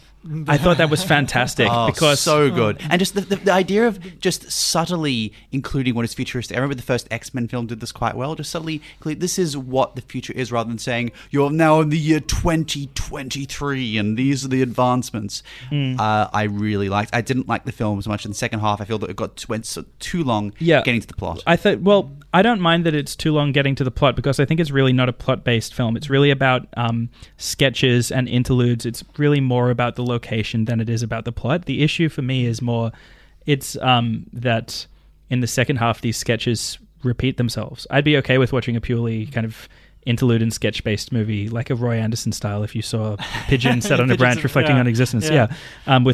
But the issue is that in the second half, the point has well and truly been made, I think, and most of instead of expanding the world further, I had a lot of questions about how this world works, and there are many aspects of the society and the belief structure of this cult, divine, or I'm not even sure if they are a cult or how state-sanctioned divine love It's actually quite interesting how actually the sex scenes were very well filmed. I was going to get to that. I was just going to talk about the structuring of how the actual narrative is actually structured between the sort of relationship of the main character who works at the bureaucracy and her husband and their desire to have a baby and how fertility is sort of fetishized. I just thought it was interesting in this sort of all these such things is how the sort of the fetishization of the body, and I thought that was really interestingly drawn. And then the sort of emptiness of their relationship, of the sort of how they've sort of combined the sort of the cult of sort of evangelism with the sort of cult of the body. I thought that was and ultimately it shows how empty their belief system is.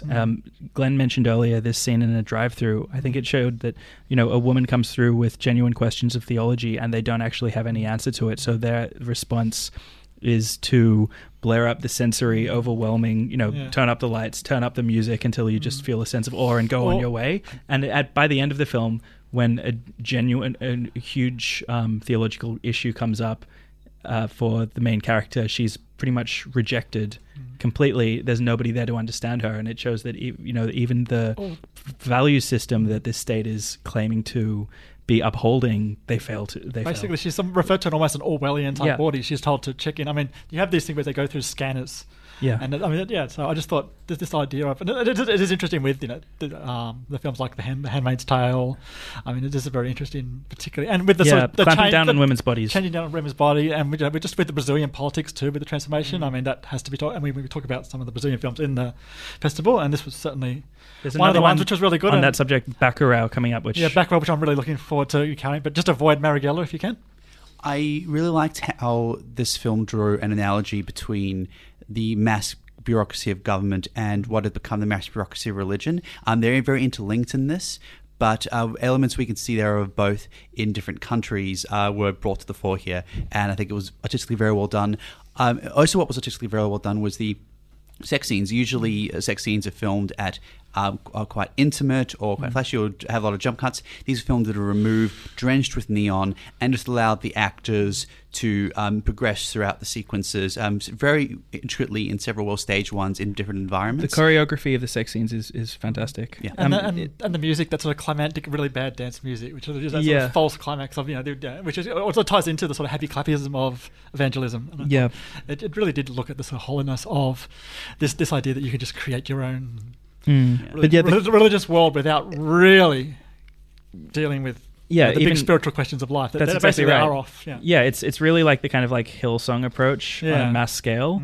But the sex scenes are striking both in, as Glenn was talking about, like the distance, but also they're just really well choreographed. They're really physical in ways that you don't usually see on screen. Completely believable. And just striking and beautiful to watch, really. So I don't think Divine Love's playing again as part of the festival. Yes, it is. It's Thursday night. Oh, fantastic! Yes, so one to catch up on. Good catch. A couple. And the other one I mentioned, the doco, is briefly Shooting the Mafia. I just think it deserves it's a good 90-minute documentary about a photographer that documented some of the Palermo during the all the killings during the 80s and 90s, which of course included the judges that were involved in trying to prosecute. I think it's very interesting, and it is not just about the sort of the tragedy of how much damage the Torres Nostra did on the people in Palermo and adjoining stations. Also, a very interesting story of life. Her own personal story is quite a captivating film of this woman who actually escapes from growing up from oppression, the very patriarchal oppression of her society, and quite interestingly then has a degree of interesting relationship with a lot of young male lovers. So I thought it was a really good film to catch for 80 minutes. Another couple of flicks I've managed to catch. The Wind, playing as part of the Freak Me Out section. A couple of excellent performers. It has one of the best jump scares of any film I've seen this year, or actually for quite some time. Staged very well. It combines ideas of Western frontier and horror to great effect in many sequences. Some of the cinematography is gorgeous. However, I feel it really falls back on tried and tested tropes of the genre towards the second half. Certainly the role of a preacher who rocks up. And it's a bottle thriller. I'd recommend it if you are a fan of horror. The other one I caught is Animals, which is the Sophie Hyde film, the Irish-Australian co-production that was financed out of Adelaide. It is starring Holiday Granger and Aaliyah Shawkat. Would you really recommend it, though? Animals?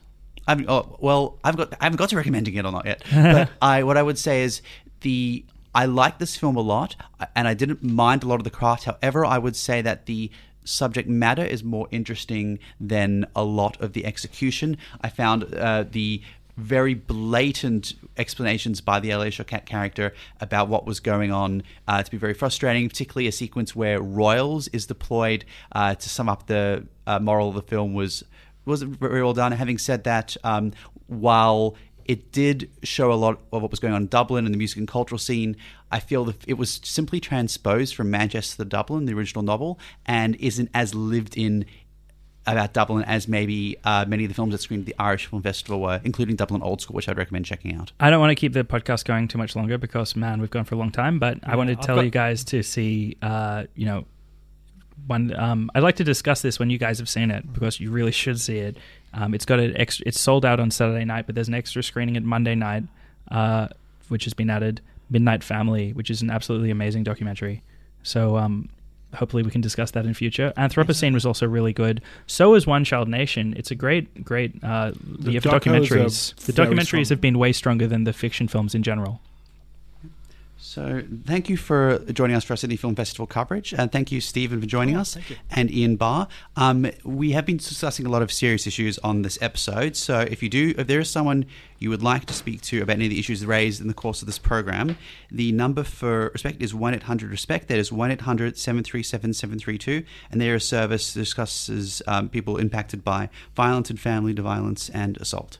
Thank you for everyone for joining us. We'll be back on Sunday at midday with much more Sydney Film Festival coverage, including our review of the much anticipated Bong Joon-ho's Parasite, as well as many more. Bacurau. And many more. This has been Glenn Falkenstein, Chris Evans, Stephen Hill, Ian Barr, and Virat Nehru. Have a wonderful night or morning or whenever you're listening.